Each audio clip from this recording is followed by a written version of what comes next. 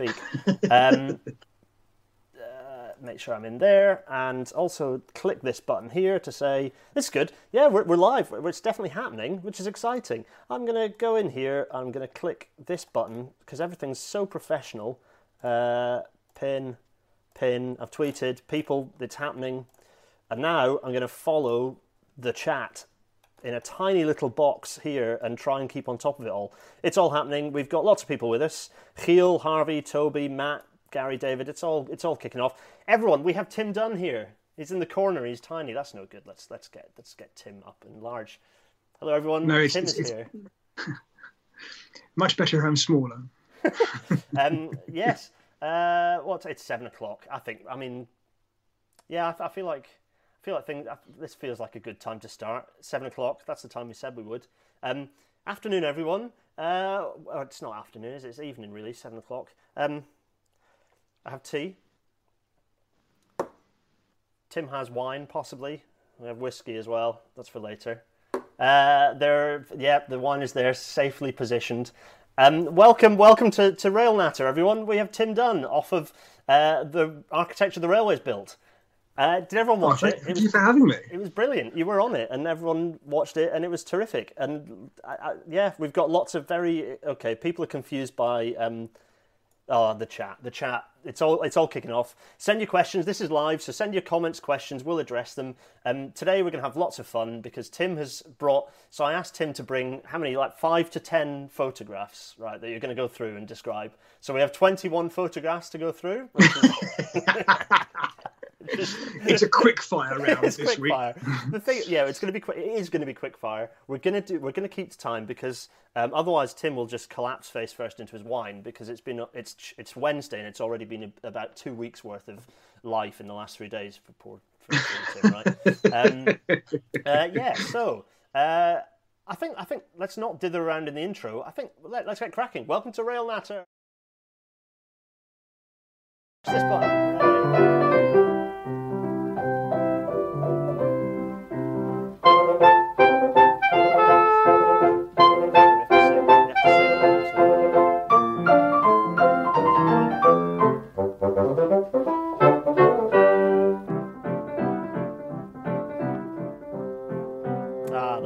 City 225. It's nice and long. There's music that goes with that, but we can't hear it on our side. Welcome. So Tim, we're here. Let's not dither around. Let's get cracking. We've got lots of people joining. Lots of people are saying things. Okay. So I suppose we'll point out because we have quite a few international viewers on here. Sincere apologies, but unless you use a clever VPN or something, you can't. We didn't say that. You can't watch UK TV out of the UK. As far as I can tell, that's probably right, isn't it, Tim? At the moment, it's a UK borders thing. It's not. It might find its way elsewhere, but at the moment, you have to be in the UK to watch it or watch it in catch up. I think that's right. Yeah, because it's commissioned by the Yesterday Channel, which is a UK TV company, so able to get first dibs on it, and so it's although it is 2/3 UK buildings and structures and engineering, and 1/3 international. It currently isn't yet available overseas, unless of course you do somehow go to the UK TV website player thing with a VPN, which I wouldn't suggest anyone tries to do that. No. But yeah, it's mostly UK people. Yes, I've put the link in the chat. If you scroll up, yes, over there, you can then scroll up and you can probably get the link to it. Marvelous, right? Yes, episode 1 was last night, and it was. You were live tweeting too. It was great. We were following the live tweeting. I was very surprised when Dave Gent appeared. I was like, "It's Dave Gent." Dave. Yeah, Dr. Dave. He's one of my colleagues. He was brilliant. When I was at Atkins. Yeah. And it makes sense. He's based in Derby, and he's very good at very specialised types of structure, as you know. He talked about Benelli, which was terrific. Right. What I'm going to do is I'm going to press this button, and then I'm going to press this button, and we're going to do this. Oh, there it is. So we've gone very small, and everyone can now see. Well, what can they see, Tim? I don't think you've ever talked about this place. I get my wine because right. So this is obviously the largest operating mechanical signal box in the world.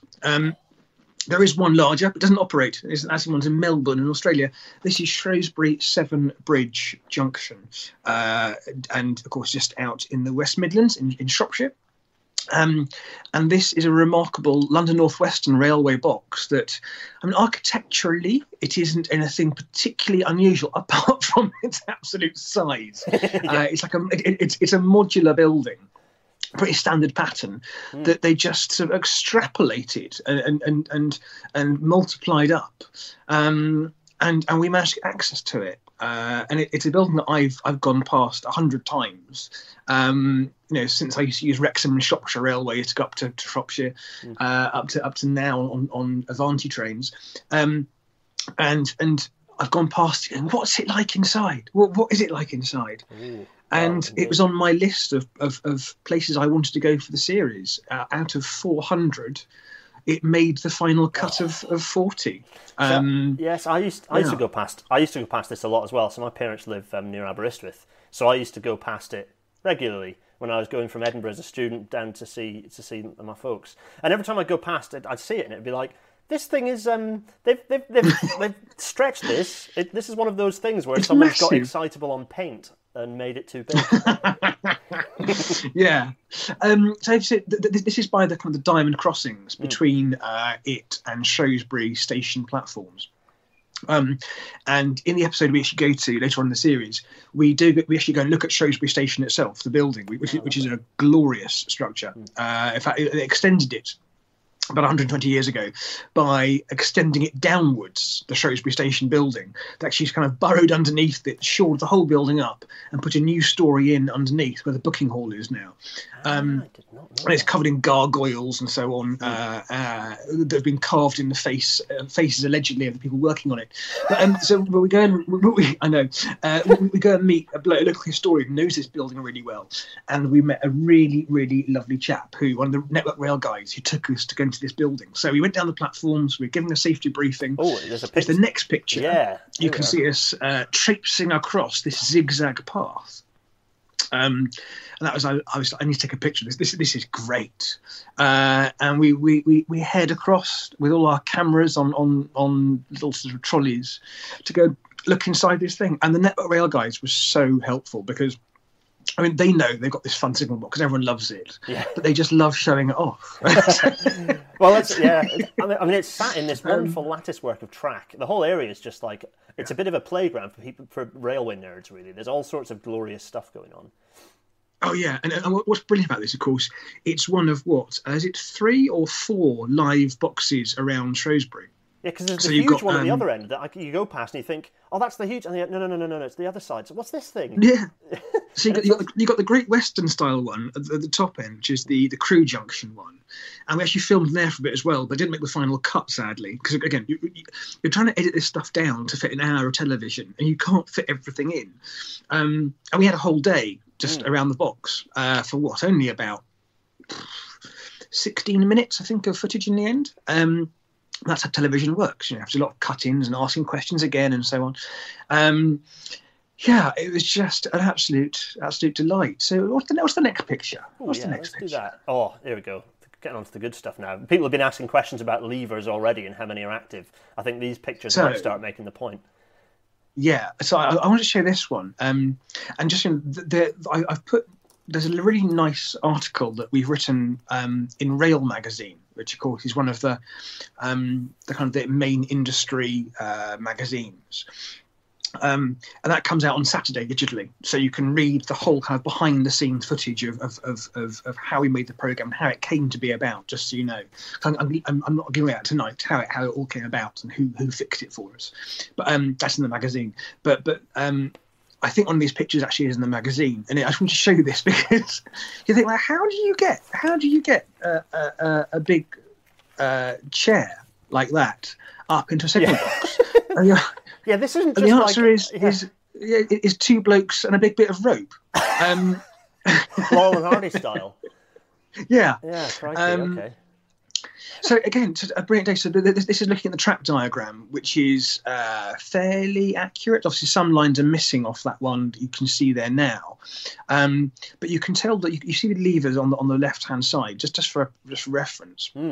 The white ones are no longer in use. The red ones are, I looked to me up, signals, and I think the blue ones are the points. So, from memory, again, if they're the same as the ones I grew up with on Westinghouse, because I grew up from the age of about 11 operating signals in sort of ex-London Transport and Southern Region signals at Bekonscot Model Railway, the Model Village in Bucks. And the whole railway is about 100, 98 years old now. The signal box, it actually has ex-British Rail equipment in it. So I grew up with these levers, and so I know how signalling works, but not on a mainline side. So to go up to this one was amazing, and you can see all the block signalling equipment up there on the left on that shelf that hangs down. Not all of it's being used, but I think it's something like 100 and something levers, of which like 50 something are operating. So the majority of levers just are still being used, despite all the sidings coming out and so on. And for the foreseeable future, this box will be in use, because there's no point replacing it, because it all works very well. Yeah. And there's no plans to change signalling with digital, because works just fine. They've got the benefit of being right at the interface of lots of different interlocking areas, and the signallers will come and shout at me now, which means it's kind of in a funny place where it doesn't need to be, because it's on the interface. It usefully if it stays in mechanical, it doesn't result in everything. It's not a blocker because it's at the interface, so it can just sort of sit there as a mechanical interlocking. It's brilliant. I love it. I love the lights illuminated in the background on that absolutely delightful signalling plan. It's just and they flick and change as you go. And they actually let me after. I mean, I've mucked around with signals on steam railways in the past. And they were like, well, do you want to signal some trains in? And I was like, what? Should I be doing this? And they were like, well, we're here. You're wearing your high vis. We told you what to do. It's just pulling a lever, right? And doing those points. So for about half an hour, they let me. They had a nice rest whilst I had to do the bell codes, talking to the guys in the crew junction box and pulling levers. And honestly, pulling the levers, and so there's a train waiting outside. It's coming from Wolverhampton or Birmingham, a West Midlands train, and I'm like, there's passengers on there waiting for me to pull this lever. I'm actually holding these passengers up, and you suddenly felt this sort of this rail god. It's quite good fun. It's lots of fun, and just a lovely, lovely afternoon in that box. Just I could spend a lot of time there, just watching the systems going ping, ping, ping, and talking to the boxes. I mean, a really fun group. Whenever you're big or small, mechanical signal boxes, they always have some source of. In this case, it's a lovely carbon monoxide producing like electric heater from 1987. In other cases, there's like an actual fire. That's probably fine in the signal box. And there's always a massive armchair. They're always like really comfortable. It's a little bit of railway history that is petering out, and it's understandable. We have a railway that's very intensive. We have to move forwards, but it's a little bit of that warm nostalgia of sort of signal boxes with someone who's just sat in there, and it's like their second home. They've got their cup of tea. They've just made themselves a bacon sarnie, and they're there flicking signals and pressing bells, and it is wonderful. It is wonderful. And there are loads. I mean, there are still dozens and dozens and dozens. I mean, I don't know how many. There's probably still in excess of 100, 200, I don't know. Lots and lots of mechanical signal boxes still around. These little ones all over the place, particularly for level crossings, actually. And so there are these little pockets of nostalgia sort of around the country. It's brilliant. It's really good. They're lovely. I mean, we can't expect them to stay there forever, and they won't. It's interesting. One of the things we found over the series is just how many different buildings have been repurposed for different things, either within the railway or beyond. It's interesting to see how, some of them, like the signal box at York Station, for example, is now a Costa Coffee. The one that we didn't go down to it, but one of my favourite ones is down at Totnes, which is a great big Great Western box that you access off the footbridge, like at York actually. But Totnes, there is a fantastic cafe inside that one. One of my absolute favourites. They do really good all-day breakfast. Just lovely, just bloody lovely. One of the ones... Will you crack on? Oh yeah, sorry, you're right. Past. It's quarter past 3 already. images. Here's you grinning with many levers. That's me looking very happy, having pulled that lever. Great. Right. The programme is basically me just going around the country and Europe, pointing at things and going, "This is really interesting. This is really clever. Because sometime about this thing," and an expert coming to correct me and tell me the finer points, the dates that I got wrong. But them showing what they love. So in that box, we meet some of the guys who actually are responsible for working it and maintaining it, and we learn how it works, and that's a real privilege to be able to share sort of that behind the scenes building conservation, because we always talk about trains, right, with the railways, but this is a chance to celebrate some of the infrastructure behind it as well. Absolutely. And a historic site. It's oh gosh, you're saying the right things to the infrastructure person, Tim. That's why I love you so much. There we are. Train. Everyone loves trains, but there's us infrastructure heads, and everyone talks about train fandom. There's an infrastructure underneath it too, and this is why. No, Gareth. No, not track though. Oh. Everything apart from track. No one likes track. Right, let's crack on. Yeah, let's crack on. Oh, crack on. I mean, this thing. Oh yes. So this is an example. Just every part of this railway network that we sort of crashed around. We found little sort of things from the past, unexpected, that staff have left. So I think the in Shrewsbury box there's a sign that says, stuck on the window, "My other car is a Deltic." And someone has obviously pinned this track safety badge from 1989, 1990, and has stuck it to the wall behind the box at Crewe Junction. I just quite liked that. It's just lots of interesting reminders of the past that we all know as railway people, that we kind of have hanging around from our distant past. It's still part of our workplaces. It's just very enjoyable. I'm aware that I must take care. Yeah, I like that particular. It's actually, when I was walking, so I got up and down the East Coast Main Line between York and Newcastle. I think you can see branding of like the last sort of 6, however many train operating companies there've been. Like the toilets in Newcastle still have the pink East Coast branding, and then they've, there's the BR, obviously there's lots of old BR stuff around York, and there's the whole history there. Oh, and of course all the old, there's NER stuff and LNER stuff as well. It is nice to just see those little glimpses.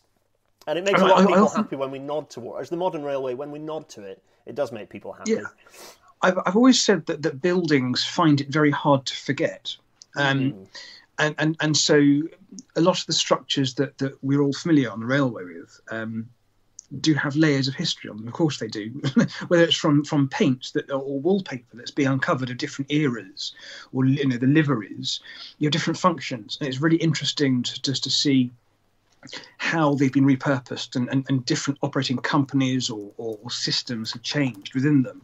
Even the signal box, the interlocking system in there, which we show how it works. I mean, fascinating to me, hopefully others as well. That's not the first interlocking system that's been in there. No. The several layers have been in there with these pulleys and wheels that have been replaced over the years. I'm going to ask you a quick question. I'll go on the next one, because there's a nice picture of King's Cross. We've had a quick question, which I think is quite nice. Tim, this is from Richard A.V. Smith. Tim, was anything less interesting or exciting in practice than you were expecting? Like the inside of a historic building turns out to be empty or something like that? Well, that's a really good question, actually. Well, actually, linked to this picture. So one of the episodes, we go up into King's Cross and we do a whole study of King's Cross, which I love. And King's Cross is is probably in my top 3 London stations. My second favourite, not quite sure. You can see behind it, Platform 0 over there in the background. It wasn't less interesting. It was just a horrible job. The producers got me to clean, help clean the buffers and the track for one episode, because we were looking at how do you maintain a Grade 1 listed building in infrastructure today? How do you do it? And it actually happened to be a day that they'd shut the station for a total track possession to rebuild the station through opening tunnels last year. And so I had a early morning, where I was being filmed cleaning cleaning the track and the buffers. And after half an hour, yeah, okay, fine, hour, I'm done with this. And they're like, it's not clean enough. I'm like, really? Really?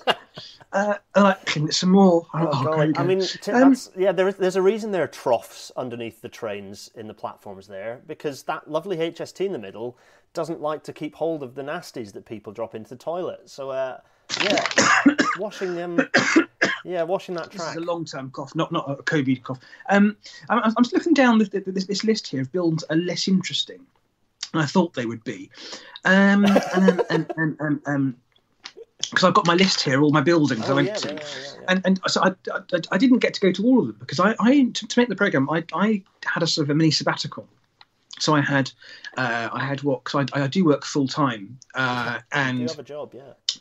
I do have a real job in writing and editing and marketing stuff, as well as writing books and being a historian, researching and trying to publish stuff and make television programs and and so on, and be a curator at certain times. I'm very, very tired. I'm looking at this list here. I know. Yes. I didn't get to go to all of them, so I went to about 12 of them out of 15 out of 40, I think.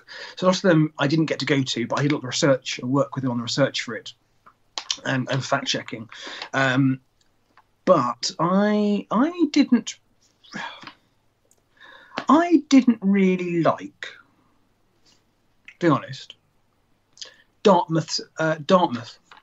Because interesting.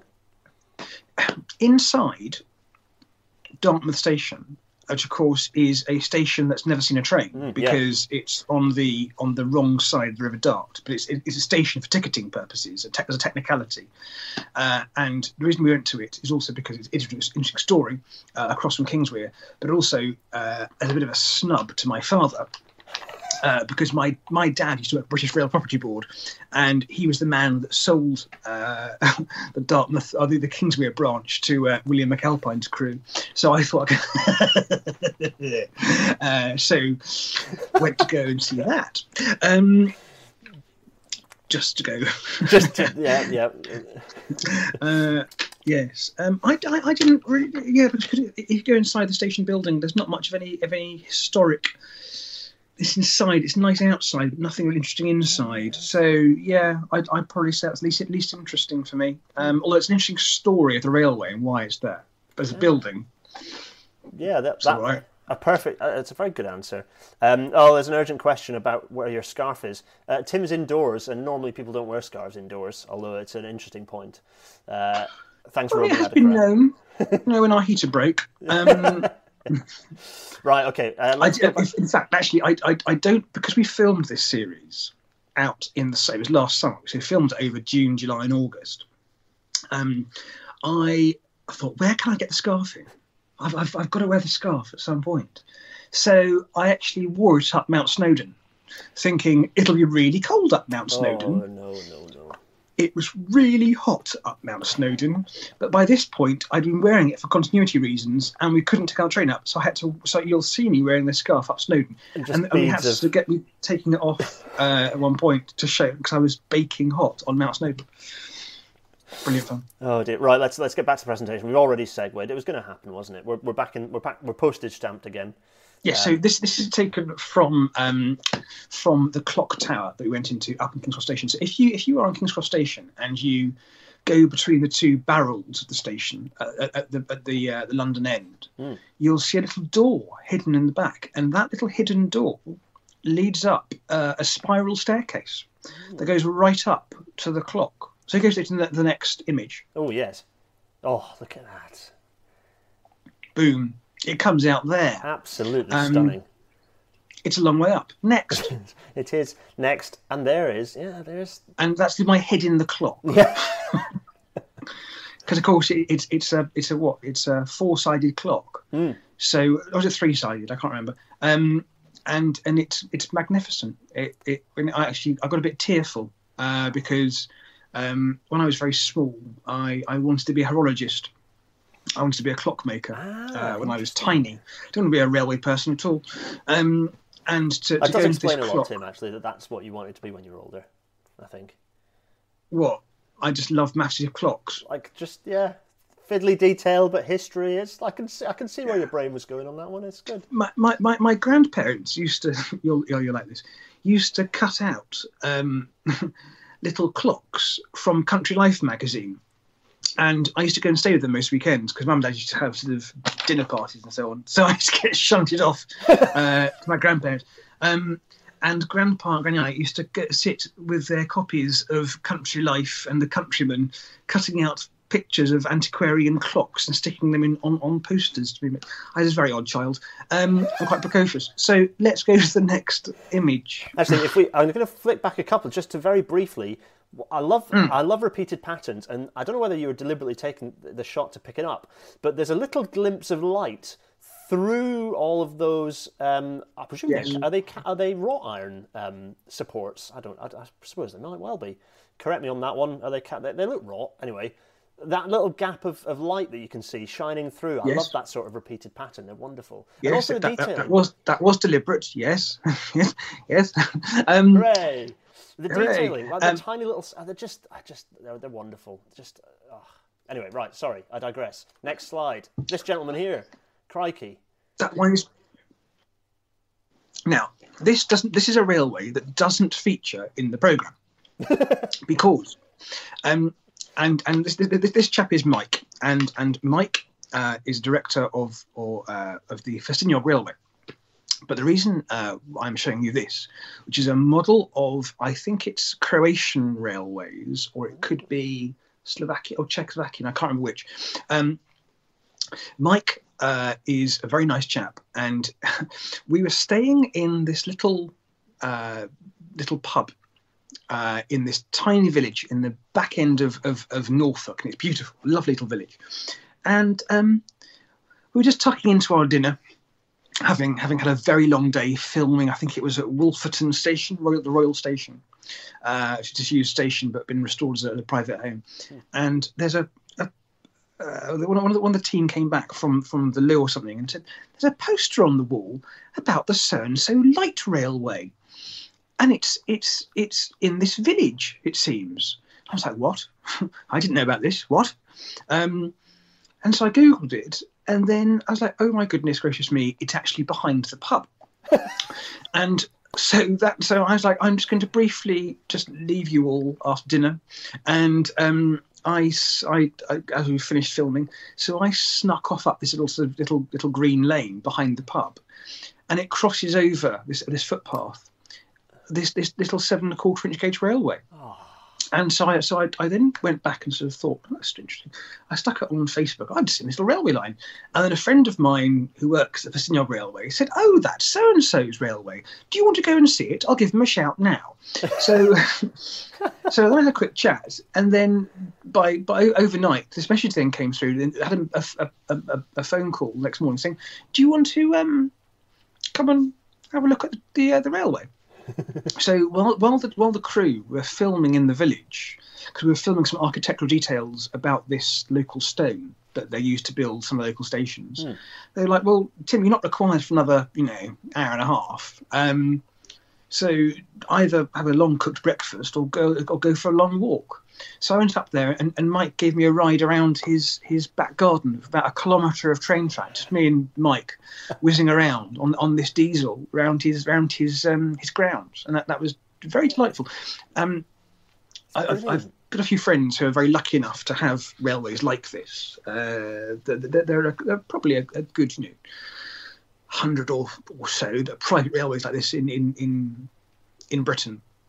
And it's always a privilege to go and visit them, because some of them are extraordinary, and this one I hadn't been to, I hadn't even heard of. It's delight. There's some very, very fun private railways in this country. Sometimes you can't share pictures of them because they're in interesting places. What's the gauge at which point it starts needing to be treated a bit more carefully? What's the From memory, it's 15-inch gauge, I think. 15. That's when you have to start obeying various safety regulations and so on. But below that, anything's pretty much fair game, which is why the 12 1/4 inch gauge is so popular popular in Britain in private railways because you can do what the hell you want unless it crosses a public highway. But yeah, we had lots of fun because Mike opened his railway a couple of times a year for a local fete, and had a nice morning. Very very decent fellow, that one. But one day I'd like to do a television program about these private railways because say that there are a lot of them, and some of them are in the grounds of quite remarkable houses in lovely gardens. Others in back gardens, the suburban houses, like friends of my grandfather used to have them had them in back gardens. They used to race around at weekends in northwest London. A university friend of mine, Alex, had one. Still has got one in his back garden, although he's grown up obviously as well and lives in America now. And we used to come back to university and near just north of Slough, and we used to go drinking. Lots of us to have parties at the house, and then hungover. The thing the next morning was we just all go down to the woods and drive the miniature trains around the woods as our hangover with barbecued bacon sandwiches. Lots of fun. Trains are for having fun. Trains are for having fun. They absolutely are. Well, wait, right, next image. Show us what's happening. What did you just point behind you, Tim? Because it's a lovely Easter egg and it's very beautiful. What is that thing that's behind you? And I don't mean the wine necessarily. Oh, that's a shame. So I got this out because people often like these. It's one of two I've got. There's one just out. There's one also. Another one there. They are a couple of ex-British Rail marketing devices they used to have in their ticket ticket agencies, I suppose, and there's some travel advice centres, and they used to have signs on them that used to sort of have tickets or British Rail travel on them, or stuff, and they were there as they're big wooden models, and they were about 3 foot long. One's in BR original livery and one's in Swallow livery. Just and because I do like the HSTs, and they're terrific because I like the garden railways I like because I've got, as you know, a ride-in HST which is about 70 foot long. I can't have it in London. I'm not allowed it. It doesn't fit on the balcony. So there are rules about it. These are here to keep me me amused instead. Right. We do have some questions which I'll ask, but we're going to press on, I think. Yeah. Well, should I have some questions? Yeah, go for it. Okay, we've had a question, a kind of a joint question from David Shearers of Rail Engineer and various other publications. Oh, and, hello. Yes, and where's the other one? Oh, and Ailey as well, actually. Ailey M. Both are asking about Glasgow Queen Street Station. So there's some interesting chat about the mixture of old and new. And what you so firstly, it was what you think of the new Queen Street Station frontage. I mean, it's not finished yet; it's still work in progress, but you can basically see what it looks like now, I think.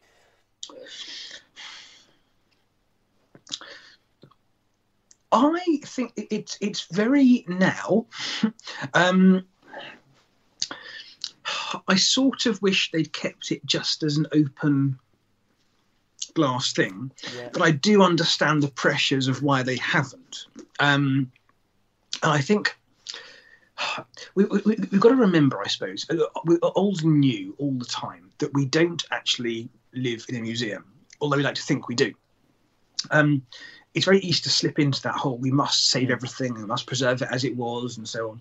But, the railway's primary responsibility is to take people around safely and efficiently. It isn't there to preserve stuff, although we're very lucky in this country that we have a very, very heritage-aware set of bodies like Network Rail and so on, and Historic England, who help manage the estate. Very lucky to have them. But I don't think you should save everything. And I'm always up for some experimentation with new stuff. So It's not actually my taste. It's right, but there are some lovely things at Queen Street that I do really like. So there's some details that I've seen. Some of the gates down below that are really interesting. It's kind of these silhouetted wrought iron gates I've seen down at the bottom of the station. They're really very attractive. That's really very smart. So yeah, but generally I'm very pro that station redevelopment. Do you like the King's Cross redevelopment? So which is it's getting on a bit now. You like the extra bit on King's Cross? I do. And again, there's obviously a balance you make between monetizing your space with putting in mezzanines and shops and so on, but also creating spaces that people want to spend time in before their train goes. Because and also giving people the choice they want, because people generally do like to have choice of retailer. And yes, if I was being purist about it, I'd rather they took all the restaurants out of Euston and stripped back that mezzanine to give it a much bigger, lovely hollow space like it should have been, and indeed it first was. But it's not practical, because that isn't what the customers generally want. They have done clever things at Euston, like they've taken out those little kiosks until they were last year. Paper face, and there was like socks or ties, etc. or something. And they've been taken out. They've even taken out Boots in the corner. You see? It's gone. Yeah, they've taken out, and they've just driven a walkway through it to give better access, which is brilliant. And that's just about how do you manage that balance of space needs and passenger needs versus the needs of the consumer trying to have a good journey. It's very interesting. I thought Rotterdam Central was a really good example of that. Like there was no way they could retain a little bit, even if enough, without it just looking like they'd forgotten a bit. There was no way they could retain any of the original or the rebuilt structure of Central. Oh no, it's original because it was a new station, wasn't it, in the 50s? But the little nods. Those little nods are actually really nice. I like that, and there are lots of places in the UK where I think we'd benefit from nods rather than wholesale retention. And a few of our stations are very constrained, that we perhaps are blighted a little bit by our rose-tinted spectacles, and it can cause headaches. Yeah, there's things to be said. How can you retain things that are very important, and you should. So that's why listing exists, right? Because they are important things. Now, listing something doesn't give it immunity. It just means it has to be considered better. And it means that more people have to be consulted for changes to it. But I mean, it has been noted, that Edinburgh Waverley Station, for example, the existence of that waiting room in the middle of it, which I like very much. But it's in the way. It is very much in the way of the trains. So how do you make a decision to move that, demolish it? Yeah, it's a nightmare, and they've got a master plan, but they've got a consultation out for this master plan. But I mean, where do you start? It's such a contentious and understandably contentious issue. Ideally, Waverley would just all be through platforms. You'd get rid of all of the because anyway, yeah. Right, we digress, as always we do. But some good questions. Keep them coming through. I might be missing them. If I've missed them, chuck them again. But I think we picked up a few questions there. Good stuff. Let's crack on. This is loads of fun. Thank you everyone for joining us. This is really nice. Yeah, I'm having a great time. We've got 22 minutes until 8 p.m. Next picture, and we're getting into some really good stuff now. I went full Blade Runner and did a bit of enhancement on this just to bring it out a little bit. Excellent. Mine was a bad picture because it doesn't poke off very well. So this is the Ribblehead Viaduct as you've never seen it before. Ribblehead Viaduct. Such a good Easter egg. That's brilliant. And I imagine very few people have ever seen this. This is actually a model of Ribblehead that British Rail had commissioned back in late 70s, early 80s, must be late 70s, when they were considering closing the line. They looked at alternatives of what they could put in its place. Rather than closing the line, if they were to build a brand new viaduct. So talking of retention and so on, this is a nice segue. They looked at different viaduct designs, and so they built this little sort of rather than just doing designs, they built this model in this big television case. It's about, gosh, 6 foot long. Oh, really? It's that big? It's huge. Yeah, it's huge. Maybe, yeah, about 6 foot long. And it's in Settle Museum, in the Town Museum, up in a corner of a room on the second floor in the corner. I was like, what is this? This is unbuilt architecture. And again, we didn't get time to put it in the television program. Because again, we were just so pushed for time. We're looking at actual stuff. So I wanted to show you this because people haven't seen this one. I might tweet these out when we do the actual episode because it's quite interesting. Here's the next slide. Yeah. I think you can see other versions of it as well. Yes, I mean this. So this one in the four. Oh, yeah, sorry. Go on. Yeah, it's super. I love this. Yeah, so there are 6 different models, and they slide in and out of the landscape. These like sort of 4 foot long, 5 foot long, sort of like cassettes, and you kind of pull them out from the end. And then you slide in a different model so you can see how each one sits in the landscape. So it slots I just really enjoyed that. Because you can see the lines and it just sort of slots neatly in. That's brilliant. That really is brilliant. If you are ever in that part of Yorkshire, I genuinely think you should go and hunt out Settle Museum and find this room, which is all on the Settle Carlisle Railway and how it was built and why it was built. And in the corner is this wonderful thing that was basically kept in a British Rail hut, I think, for some time. And then one of the staff saved it, and it's there now today, looking slightly worse for wear. But I was very pleased to have found this little artefact, a very unusual architectural model. They're wonderful. So again, obviously, I love models, as you know. And this was a rather special one that isn't really known. It's brilliant. I can say engineering things now. I can actually provide some insight that I've been useless at up until this point in tonight's Rail Natter. So, firstly, these are brilliant, and it'd be and actually, much as Ribblehead is an iconic structure, these would still look great up there. They'd still be a feature. However, thankfully, civil engineering and structural engineering has progressed, and our understanding of masonry structures has progressed sufficiently that there's a decent chance that we would not need to renew Ribblehead to redouble it anymore. We've got all sorts of clever things, and we've far better. Bill Harvey and his associates, literally and figuratively, he's a very clever man. Yes, have that much better understanding, and some of the engineering consultancies and Network Rail themselves have a better understanding of masonry structures that we can now probably enhance Ribblehead to the point where you could double track it without having to recon it completely, as in here.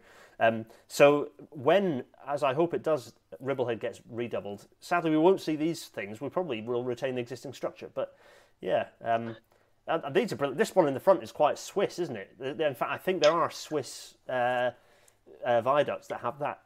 Maybe one of the features in the show. I pulled those out from all the cobwebs that I found. And they really were in the back of Beyond.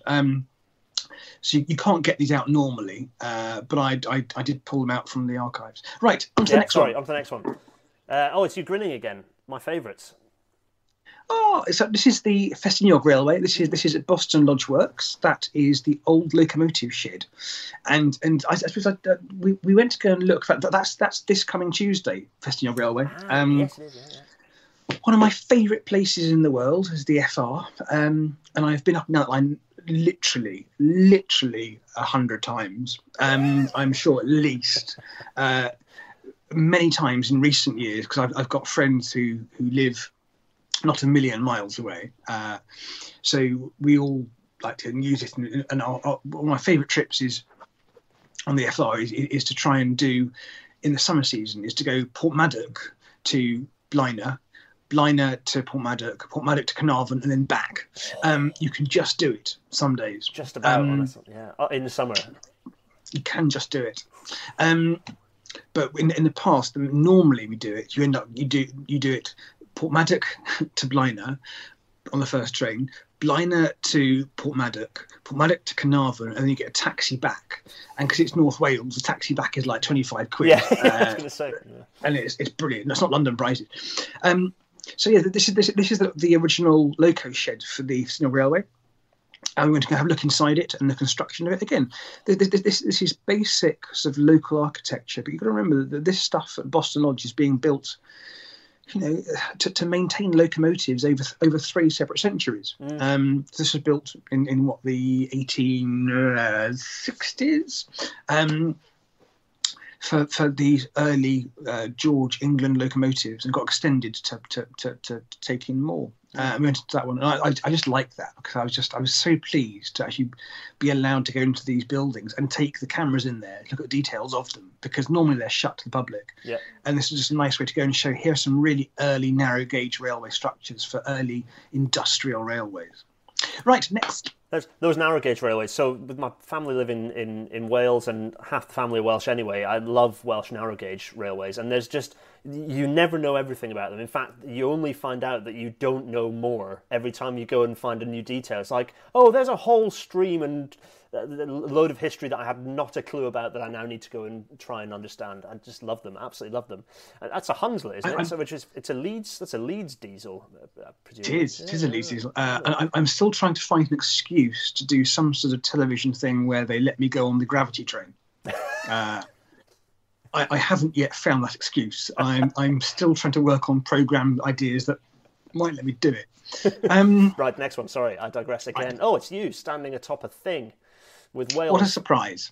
Behind you, yeah. So this is the remains of a bridge up the FR going towards Blaenau. And this is just beyond Theacht, which is the spiral section. So this is the old disused section of the line, which was basically covered up by the CEGB, the Central Electricity Generating Board's brand new power station and reservoir for pumped storage. Yes, they put many tons of water on it, didn't they? Yeah, so this route, as many people know watching this, they had to abandon this route. But what I love about this story, and we talk about this coming Tuesday, is how the volunteers were kind of like, we are not going to let this, not taking this line down. We're going to build this railway around the lake.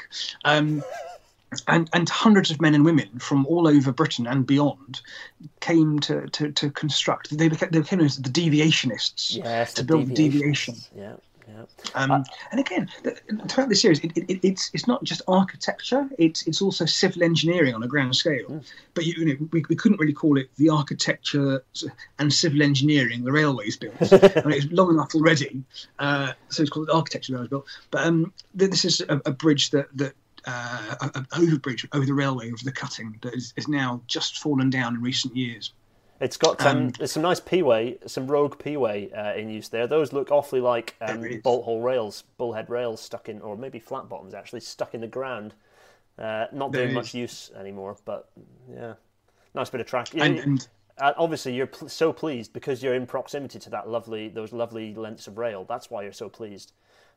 Well, yeah, and also the fact that because just basically behind the camera is where the new track goes, but several feet above this or meters above this, and I've seen that bridge 100 times going up that road, that route, and I was like, now I'm here actually filming it for a television program. It was just it just felt rather special. And it's Wales looking at its absolute finest. Like, Wales is very, very green. I don't think people who haven't been to Wales don't realise how green, particularly mid Wales, particularly this bit, the bit between like Aberystwyth and Carnarvon, that whole bit is so green. It's like one of my favourite views is when you come up from Cross Foxes and then you go up over the wibbly wobbly bit of road on your way down towards, you've just been at Dolgellau and you're heading towards Machynlleth and sort of Corris, but before you whiz off up the hill to Corris, there's this view down towards down Talyllyn. That view with with Talyllyn, and then that the Talyllyn railway is weaving along on the southern side of the valley. That view for me is one of my absolute favourite views in the UK. I just love it. It's wonderful, with Cadair Idris sat above looking. But anyway, that's another little railway that you need to find an excuse to film again. Again, I wanted to find an excuse to go to so many places, and so we had a long list of well over 400. And we had to get it down to what? About 30. I think it's 32 locations, but 45 buildings or thereabouts. Yeah. And we couldn't get away with doing a second narrow gauge railway in Wales for the series. That's the spin-off. That's the spin-off. It's the next one, right? Well, right. Who knows? Gareth? Who knows? Right, buffet service available. With is that Fairley? A little silhouette of a Fairley in the picture as well. Yes. So that's after we wrapped for the day, and we got the train back down from theatre, having had a tour from one of the original deviationists who came along for the day. We walked along it, and then he said, then we got the train back. And it was, and the staff were like, "Do you want to help serve?" And I was like, "Yeah." So I ended up doing a bit of serving on the train, which was quite good fun. As a volunteer. Yeah. Great. Right, shall we? I'm just noticing how high tech the rolling stock is on the FR. It's a very modern railway. Right? So it is. Apart from a few bits of heritage stock, you remember that these are tourist railways that use steam because that's what attracts the passengers. They do have obviously a very, very strong heritage ethos, but they are businesses. Very successful ones. But yeah, they are preserved railways, and they're preserving a thing of the past, and I love that. And they still have some of the same engines that were doing the same thing since 1863, since Prince and Palmerston first arrived. But it's very important, and they maintain the skills. But you've got to have stuff that does work and that the passengers of today like. So on the Welsh Highland Railway, for example, you've got to have corridor connections, as you do on these ones, with loos on board. And there's the penultimate carriage on all Welsh Highland trains is the kitchen car, because they get to go and serve hot food and so on the train as you go, because it's quite a long journey. It's brilliant. It's just, what a day out. And that is, if you haven't done the Festiniog or the Welsh Highlands, you're missing out. You really are. It's a glorious, glorious trip. Right, next one. Yes, next one. I know this gentleman. It's Justin on Eurostar. I included that because this was a complete surprise. This is us in the Eurostar buffet, in the buffet car. We just finished filming in Rotterdam, and as you can tell, because I'm wearing my waistcoat from filming in Rotterdam that afternoon, and it was a very long day filming in Rotterdam, and I did 2 days filming in Rotterdam, and the crew had just then gone north, I think, to Amsterdam to do their filming. I had to come back to the UK to then do filming the next day in, I think it was King's Cross at that time, because basically I did 2 blocks of 2 weeks. So basically for all of this, I was going in trains and cars and taxis around the UK to meet up the 2 different film and in Europe to meet the different film crews, and it's just bonkers. And people say, "Oh, is it glamorous?" It really is not glamorous, because you're living out of a backpack for 2 weeks, living in digs in those budget hotel rooms, and you're getting in each night, looking at the notes for the next day, writing a bit of a script, and then kind of getting up in the morning, going, right, who are we doing today? Where am I going? Where are we? Is this Paris? Where are we? I don't know anymore. And then the kind of talking about shots and plans, which have been knocked out because the weather's turned, or a contributor can't turn up, or something's happened. But it's logistical. It's brilliant. It is not glamorous, but it's so much fun doing this stuff. But so this is an example where we met Justin just because I was on the train, and I was walking up the platform at Rotterdam. Was it Rotterdam? No, I got a train back. That was it. I got a train back to Brussels because they didn't have the direct train at that point. I got a train back to Brussels. I think I had a bit of train spotting I did in Brussels, which was lots of fun for about an hour. And I was walking up the platform. This voice went, "Oh, look who it is." I was like, uh-oh, what have I done now? It's Justin. So I got ushered onto the train, and yes, I had a very nice trip, and had a long chat in the buffet car. He changed the colour of the lights for me in the buffet car, which they can change apparently. It was a lot of fun. That's exciting. And they got all chinwag about railways and Eurostar, and it was just a really nice. I was just showing you this one because it's just a nice example of where, if you work on the railway or with the railways, it's just so nice. You always end up bumping into people that you know. and it is one big railway family. And that's what having worked now in a rail-rated company for the past 3 years, and also doing a lot of media work with the different operating companies and so on. You get to meet so many interesting, clever, wonderful, fun people, and you always bump into them around the network. You do. And it every time you meet someone it's just so much fun. I met Ian. I met at and the Lancashire BTP police. I met in December, just pretty randomly, on Lancaster Station platform, and gave me a tour of the station, because they know that you're interested, and that's a kind of... It really is a family, isn't it?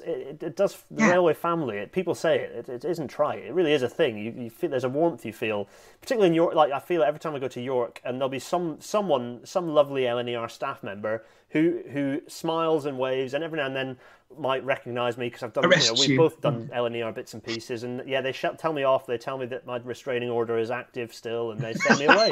It's lovely, it's so warm. And your ankle alarm goes off again. That's it, yeah, I get electrocuted, and then they just sort of take my limp body and just dump me outside the front. Yeah, that's something like that. Again. Right. That's why this programme came about, because the programme couldn't have happened if it wasn't for all these people that we've met over the past few years who are connected to, and we know and have the stories. So all these people we called on to say, can you help us with this? Can you try doing this? And they went, yeah, of course. Here's our story. And so this programme, The Architects the Railways Built, is very much a television programme that the railway family has made, whether it's behind the scenes or on camera.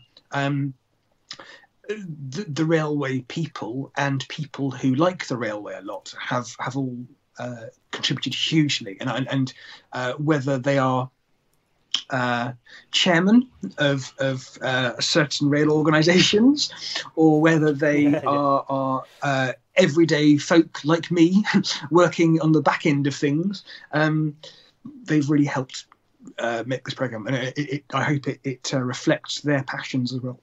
Mm-hmm. Yeah, next one. It does. Well, one episode in, it certainly did. Oh, right, I combined 2 into 1 to speed us up. These two, right. Jubilee Line. Yes.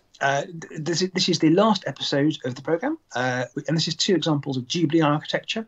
Again, just 2 remarkable structures. There's Southwark there, and then Westminster. Our guide for this is an incredible person. She's called Anne Gavahan. And Anne is... I was fanboy Anne, because she's a brilliant communicator and knows her stuff. She works at TfL, and I think it's one of shows is so enthusiastic and knowledgeable about the architecture, and takes us around on the final episode of this series in June. And shows some of the details that you might have previously missed, which is what I like about this. And it's, again, it's a privilege to have someone like Anne give their knowledge so freely and share it so kindly. So yeah, the Jubilee Line. I mean, Westminster Station is one of my favourite stations in terms of all railways, light, heavy, rapid transit, whatever. Westminster is one of my favourites, and Southwark. Every time I go to Southwark, I think, oh, Southwark is stunning. These two are just stunning examples of cathedrals of transport, of moving people around. The Jubilee Line extension is every station is stunning. It's a wonderful example of what railways can be. It's brilliant. Yeah, love it. Absolutely, and.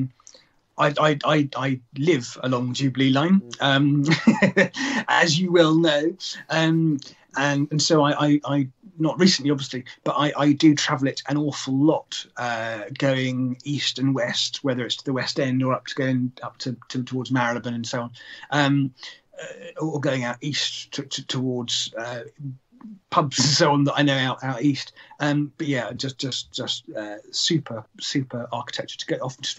I have been known to stop off in the evenings on Saturdays or Sundays, so it's a bit quieter, and do pictures like these I took just because I know it's quieter on a Sunday night. So I have been known to go to get just a little wander down there to London Bridge Station late at night and take pictures of the station, sort of like 12:30 on a Sunday, or take a quick train, the last train to down to Canary Wharf to take pictures and so on. But yeah, lovely stuff. Empty Underground, that's your hashtag, isn't it? Is that right? Is it empty? Yes, it is. Yes. Yeah, they're very good. Oh yeah, we've got behind the scenes photos of you doing Empty Undergrounds. That's right. Anyway, right, let's press on. It's you pointing at a thing again. Here we go. There are lots of pictures of me pointing at things. We went to Hitachi factory because I wanted to know. I wanted to show what, I suppose, we looked at depots things. I wanted to show how railway architecture, or I suppose a railway building, copes with this kind of high-tech environment. How do you build something that is effectively aerospace technology? Because you can't do it in a grimy shed like with Festiniog, with greasy spanners and so on. And so we went to this building with photovoltaic cells on the roof, and the traverser out the back. And I've been to Hitachi Newton Aycliffe Depot. I can't remember now 4 times. Oh, really? I've looked around it. For different. I've done projects for Great Western. And for NRM and for this, so I've had the privilege of going to this 3 times. But each time it's a delight because the team there is so much fun. They really are a lot of fun, and it's a fascinating assembly line. And we talk about how trains progress through this assembly line, and how they are assembled, sort of unit by unit. In this great big space, and we watch how it's done, and they ridiculously let me loose on doing some work on a Hitachi 800. This is where you added to your collection of restraining orders on railway property. This is where one of your various ankle bracelets with a big digital beepy thing on it. This is one of the sites, right? Oh, they roll their eyes and go, "Oh, you again." At most railway stations, actually. Yeah, cool. So, right, let's do the next one. So, as a brief interjection, I'm pleased to say that I worked on this depot. Well, not depot, sorry, this factory, and I'm responsible for a couple of bits here and there. For example, the buffer. It's not very good, is down, it? No, it's dreadful. Yeah, the buffer stops down on the end of their little short test track were one of my first things I did in my new company I joined, which was quite interesting, and done a couple of bits. So it's always nice to see something that's being worked on and used, and creating a huge fleet of trains running around the country. Had an input into it. It's fun. It's a very interesting building, and the stuff that happens within it is very interesting. And this is just the full size traverser that you see at the back of the building, and I took some stop frame animation of it. So I'll publish that probably on the night of the program going out, that one, and that's on the. So hang on a second, I've got my sheet here, all my little notes. As you can imagine, I have got a lot of notes going. Yeah.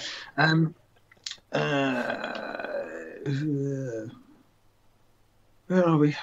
Talk about yourself. 23rd of June is Hitachi's depot. Okay. Cool. Sorry, a vehicle assembly. Yeah, they don't like saying factory or plant. It's like parts assembly system location. Yeah. It was a joy to be there. Yes, I'll post that then. But yeah, so that's Traverser, which you can see, and it's quite interesting to watch these big sort of these different cars being transported around. Yeah. I'm very aware that we're going to go over time. We've already run out of time. Let's skip to the next picture, quick. Well, I don't want to occupy people's time because it's very generous, and I'm honestly, I'm so surprised I'm privileged to be able to we've got talk. 155 people sitting watching just now, which is very nice. Hello all of you. Welcome to RailNatter if you've joined for the first time. It's not always this professional.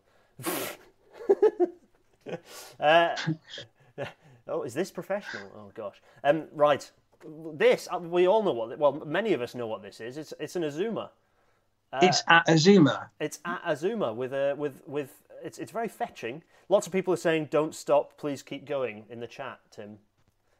Well, I could go on. I probably will. I never one known to use 2 words when I could use 400. This is one of the LNR ones, sort of before it's ever left the factory, and I put this in just because, again, we got a chance to go and look inside these vehicles with all of the plastic on them still. Yeah. We have a mutual friend who might well be watching. I think he appeared. He might be on the. Yeah, I think he might be. Who is responsible for the livery of this? What a livery it is! And we all know why it's designed like that. So it looks like a Class A4 vehicle. No. He's a very clever man, and I think it's very amusing he did that. And I'm very proud that he got that little Easter egg into that East Coast design. But yeah, it was quite fun. If I took that, I think for him and texted him, went, "I've got one of your new trains. I've seen it in the flesh." He's going to be joining us for a future Railnatter, I think. I need to convince. He's waving. He's here. He's joining us for a future Railnatter to talk about things, liveries, good trains. Good. Anyway, I'm very pleased. It was quite exciting because to go to this building and then see a friend's work, who's obviously he's designed this with lots of care and spent a lot of time on it, and then to go and see it before it had actually gone out of the shed and see it's a pristine in works condition. It was a bit of a moan. It's like, oh, my friends made this. Yeah. Is this all right?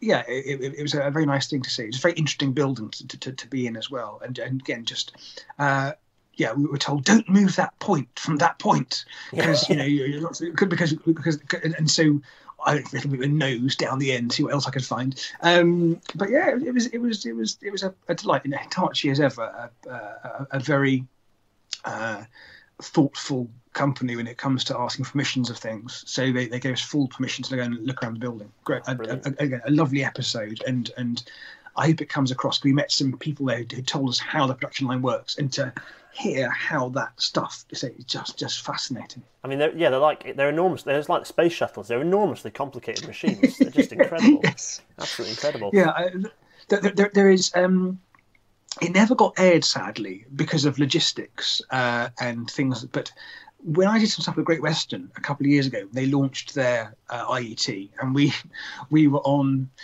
that trip, that first IET from Bristol to Paddington. And there's some problems aboard. We were trying to do some live broadcasts. We actually did some filming, and one of the things we were going to do, and so do you remember the 125 advert from many years ago, which is the police 125? The police 37. The police class 37. Yeah. And at the end of it, there's a woman in a swimsuit, and she's standing in the 125, and she's sort of gesticulating and saying, "Get to order one of these from your local 125 dealer now." And we actually filmed a version of me hanging out of the IET door, not in a swimsuit, I hasten to add. So doing this, going, "Order one from your local Hitachi IET dealer now." And we never actually got to air that. I might try and see if I can find a picture. We took some stills as well. Yeah, you've got to have like a bit of special. That'll be on the DVD. The special features will be you beckoning. Well, it's interesting that there's a lot of footage that we took at Old Oak Common that has never yet seen the light of day, and I think we're still looking to work out a way. And indeed, that last HST day we did on Great Western. And we often, we keep, again, it's just a matter of time, right, and priorities of things to do.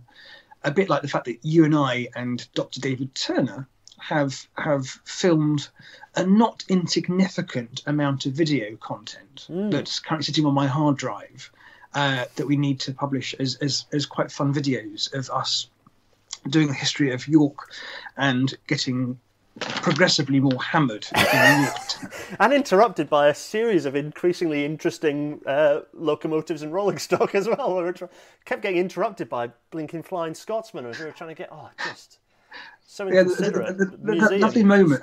I love that moment where you, me, and David are happy chatting away about railway history and so on, and the whys and wherefore of York Station, and suddenly someone goes like, yeah, papers fly in the air a bit. And Flying Scotsman sort of photo bombs us. That was quite amusing. Yeah, just disgraceful. Right. I'm going to right. So if we go back to here, see, very slickly, I presented the final of the slides you presented to us, which is actually very usefully for people, a chance for them to see what lies ahead for the rest of the show. It's almost like I thought about this. So I just included this as a quick slide, just because, oh crikey, I can't actually see that. Just because people keep asking me, which is really gratifying. What's on and when? There's a couple of things.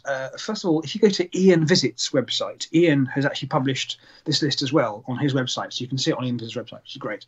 And various listings, magazines, Radio Times, I think, publish it as well. It's quite nice. Good, yeah.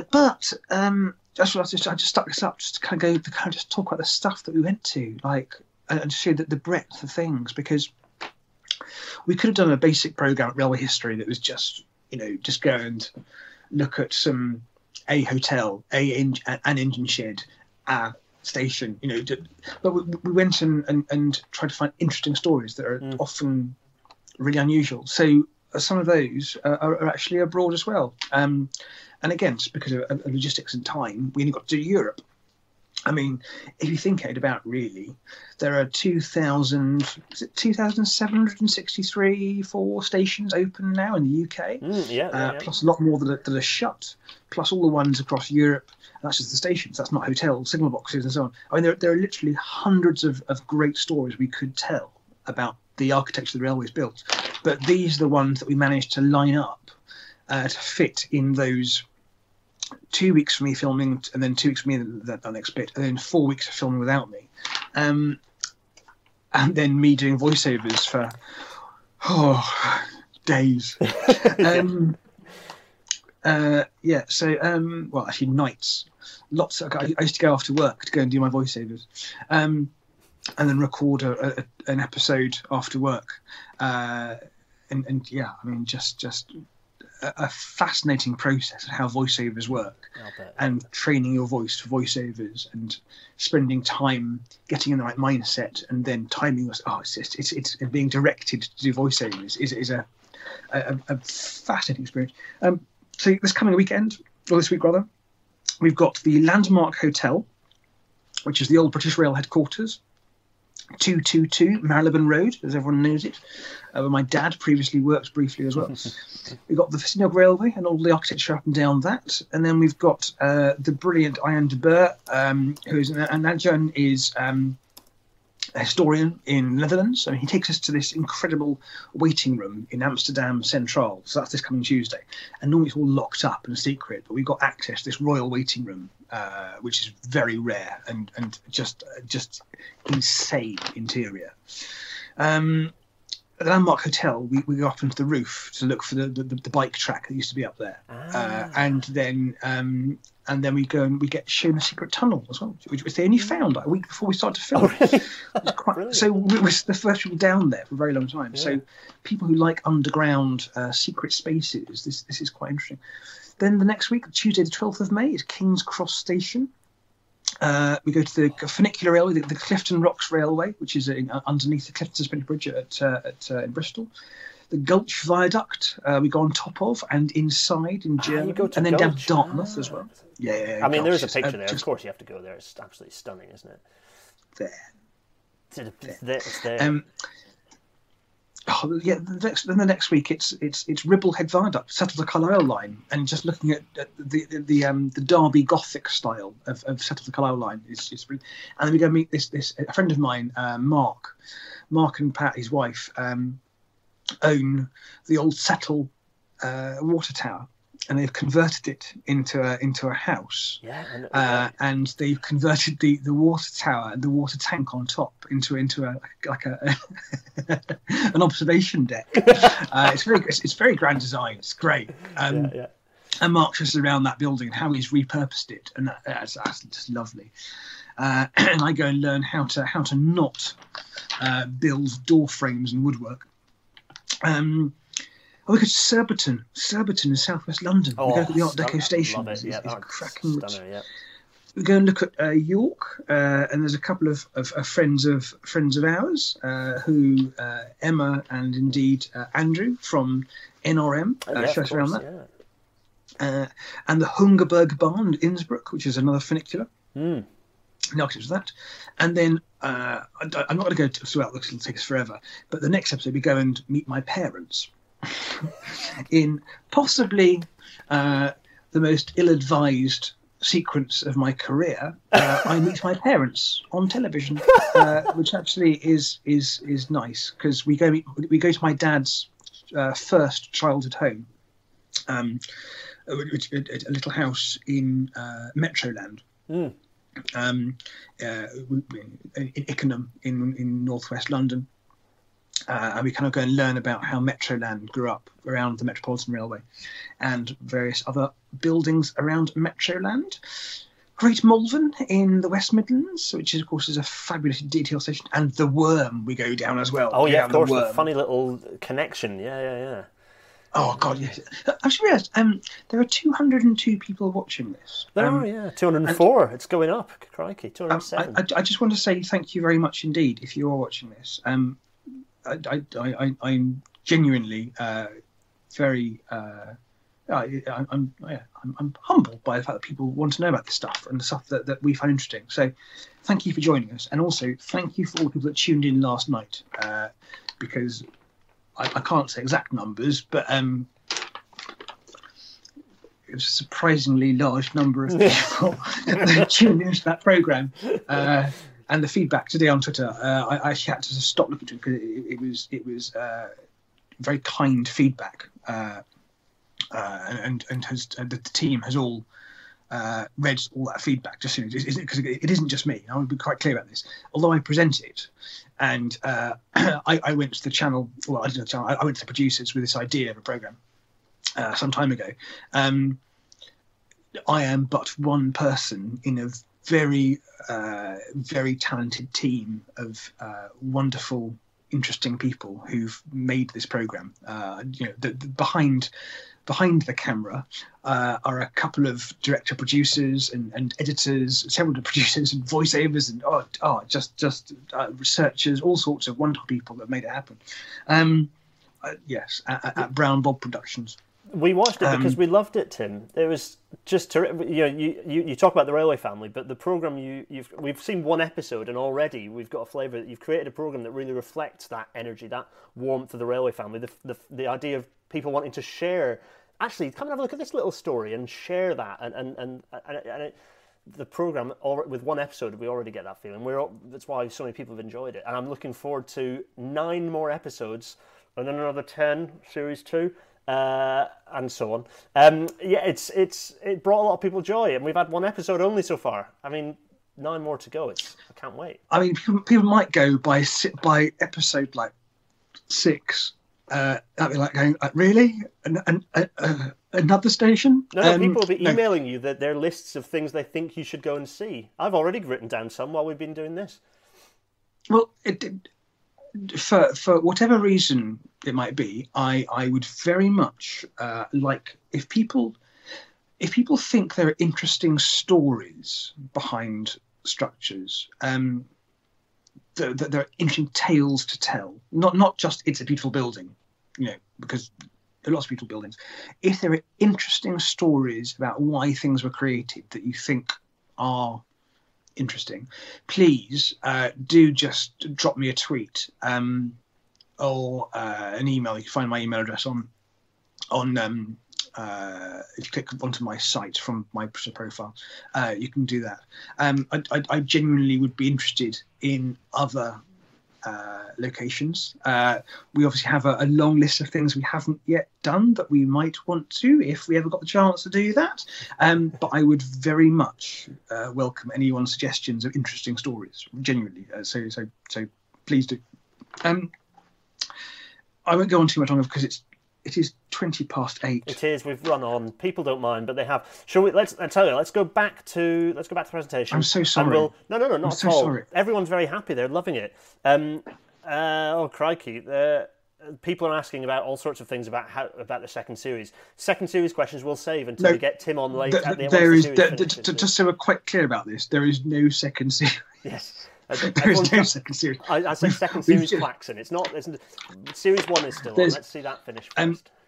But I would like to have other people's suggestions places to go or look at if we were to do a different sort of project with those sort of things.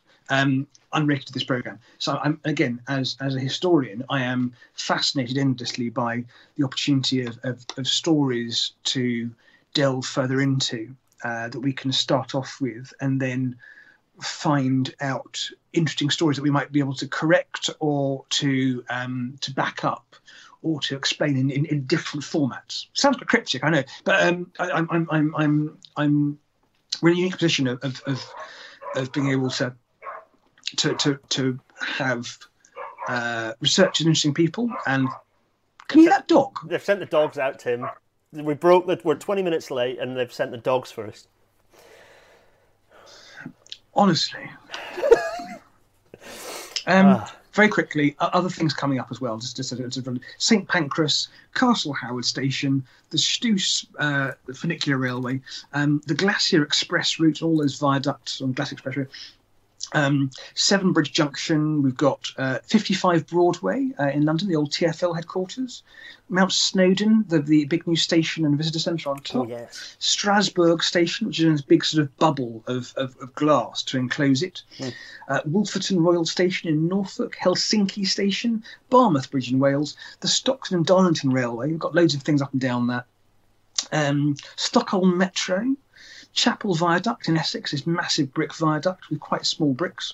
Hitachi Factory, the entirety of Swindon Newtown. The whole thing.